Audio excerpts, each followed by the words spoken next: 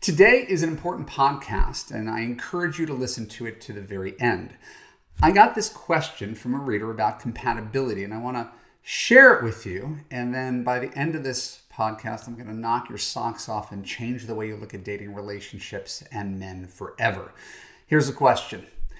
Evan, I feel that you detail a lot of what compatibility isn't.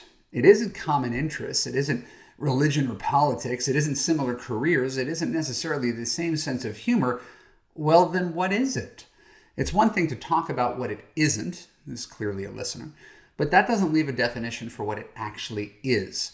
What exactly does that leave, as those seem to be the most fundamental areas where people connect and bond? Great question, common question, excited to answer today because I am armed with information, studies, science, stuff that didn't just come out of here for once in my life. So this reader is mistaking chemistry for compatibility. We can even go further. She's mistaking familiarity for compatibility. Common interests, religion, politics, similar careers, similar educations. That's familiarity. That's what you're familiar with because you're familiar with it. It's what you're attracted to because familiarity does breed attraction. It does breed excitement when you see someone who you think is just like you. Is how relationships get started. Pause. Do you really think intellectually, you're a bright person, do you really think that two people stay together because they both like the Smiths? Do you think a couple's going to be happily married in 40 years because the guy is 6'2"? Of course not. But that's how we choose people. So you could see there's a problem. And everybody who's in my industry could see that there's a problem. So people, scientists, lecturers, researchers who work at universities have studied this kind of stuff. And they validate my belief, the same thing that I've been teaching in Love U since 2015. Compatibility is almost completely different from chemistry, common interests, and attraction. And forthwith, I will share not one, but two articles that came out in the exact same month that completely back up this vision. Then we'll talk about what you should do about this information. Right. But first, I want to share the studies with you. One is an excerpt that was in Wired magazine. We should have the link in the show notes. It's from Seth Steven Davidowitz's book, Don't Trust Your Gut. He's a data analyst. I've seen his name in the New York Times. I haven't bought the book yet. But this study that was cited in Wired magazine, chef's kiss. Here's what he learned in his book by talking to a researcher named Samantha Joel. Samantha Joel and her co-authors found that the demographics, preferences, and values of two people had surprisingly little power in predicting whether those two people were happy in a romantic relationship. And now it's the specific citation. Among more than 11,000 long-term couples, machine learning models found that the traits listed below in a mate were among the least predictive of happiness with that mate. Let's call these traits the irrelevant 8, as partners appear about as likely to end up happy in their relationship when they pair off with people with any combination of these traits. None of this matters, in other words. Ready? Race or ethnicity, religious affiliation, height, occupation, physical attractiveness, previous marital status, sexual taste, similarity to oneself. Because that's all you look for, isn't it? That's all you look for online is what I just read off. And now you have a study that shows that it's irrelevant. I know I'm too excited about this, but I am excited about it because maybe it's going to snap you into a different kind of action once we could change our beliefs. So Davidowitz concludes, quote, in the dating market, people compete ferociously for mates with qualities that do not increase one's chances of romantic happiness. Got it. In that article, he talks about the things that do predict romantic happiness, and they're things like, was he happy? Is he a happy person? Does he have a positive affect in other aspects of his life? Does he have a history of depression? Right? Basically, if he's an unhappy, miserable person, he's going to be an unhappily miserable person in your relationship, no matter what his height, weight, age, education, or religion is. So that was his conclusion. My conclusions are slightly different, but overlapping. Then there was this study that was tweeted out by Eli Finkel of Northwestern University. I interviewed Eli Finkel in the Love U podcast back in 2016 about his brilliant book, The All or Nothing Marriage. It's one of the best conversations I've ever had on this subject. And here is a synopsis of what he put in a Twitter thread. An interesting and validating study points out something that I observe anecdotally in Love U, but I couldn't articulate and measure. Who you marry and what you have in common matters far less than what you build together. In other words, the stuff that attracts you, which you think makes you compatible, how much you like him, who he is on paper, tall, handsome, smart, rich, barely matters at all. It's all about how you interact as a couple.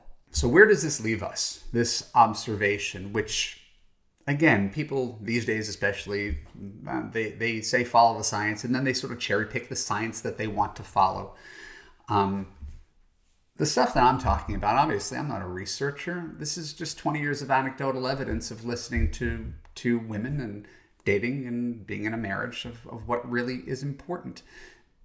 It's common sense, but common sense takes a hike when it comes to dating and relationships, because we're still primal. We're still so driven by attraction, unconscious familiarity, the idea that there's a certain picture, there's some platonic ideal that you're supposed to have in a partner, and if you don't get that, then somehow you're settling. But everybody knows they've had a relationship with someone who was great on paper and was terrible in real life. In fact, you've probably had a whole bunch of relationships like that, which is why I don't spend too much time telling women what they are attracted to, what they should be attracted to. You're attracted to what you're attracted to. What I'm trying to do is not say that those things aren't attractive. Of course, if you like a tall man rather than a short man, if you like a rich man rather than a poor man, or a fit man rather than a fat man, I'm not going to judge you for that.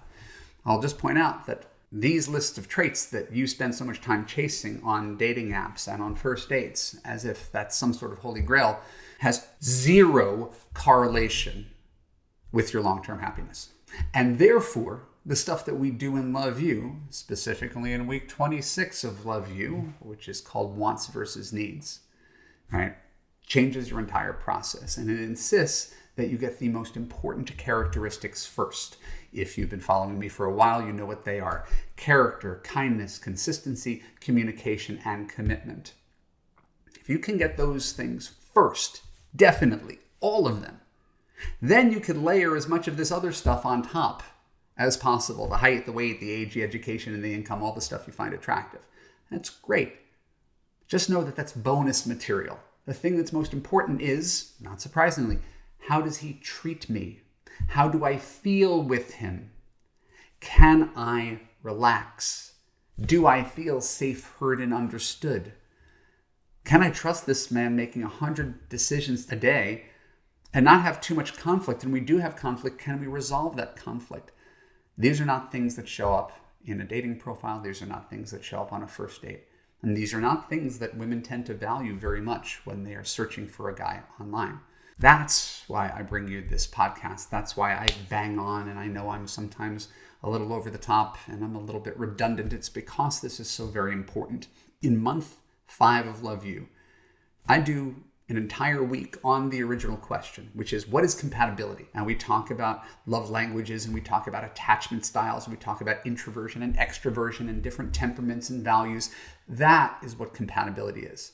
It is not race, religion, politics, education, or looks. No matter how much you want to think it is, the tribe has spoken. And if you continue to chase those things as if they're the be-all, end-all, and keep your fingers crossed on the character piece and the communication piece, you're going to keep on repeating those same mistakes. So today, vow to change your life. Do something differently. Right? Come to me. This is what I'm here for. This doesn't come naturally. This doesn't come easily. I could teach you this right now, but I need to hold your hand through the dating process because you're always going to revert to what's familiar, what you're used to. So that's why people join Love U, is because there's a community of women who are learning to date more effectively, to make better choices with men based on the most important traits that are ultimately going to make them happy for the rest of their life without sacrificing on attraction and fun and education and income and height. You can actually have it all, but you have to start in the right place. So take that to heart. Do something different. Don't just listen to this and let it go in one ear and out the other. This might be the most important podcast I've ever done, and I really want you to listen to it and listen to it again and check out the studies if you don't believe me.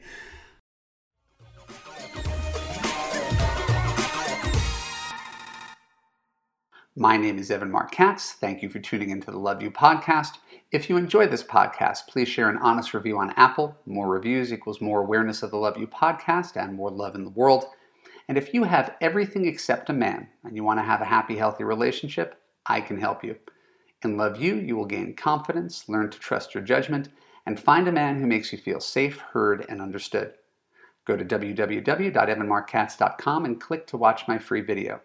When you're done, you could apply to Love U to join hundreds of other smart, strong, successful women in a coaching community where women like you actually get the love you deserve.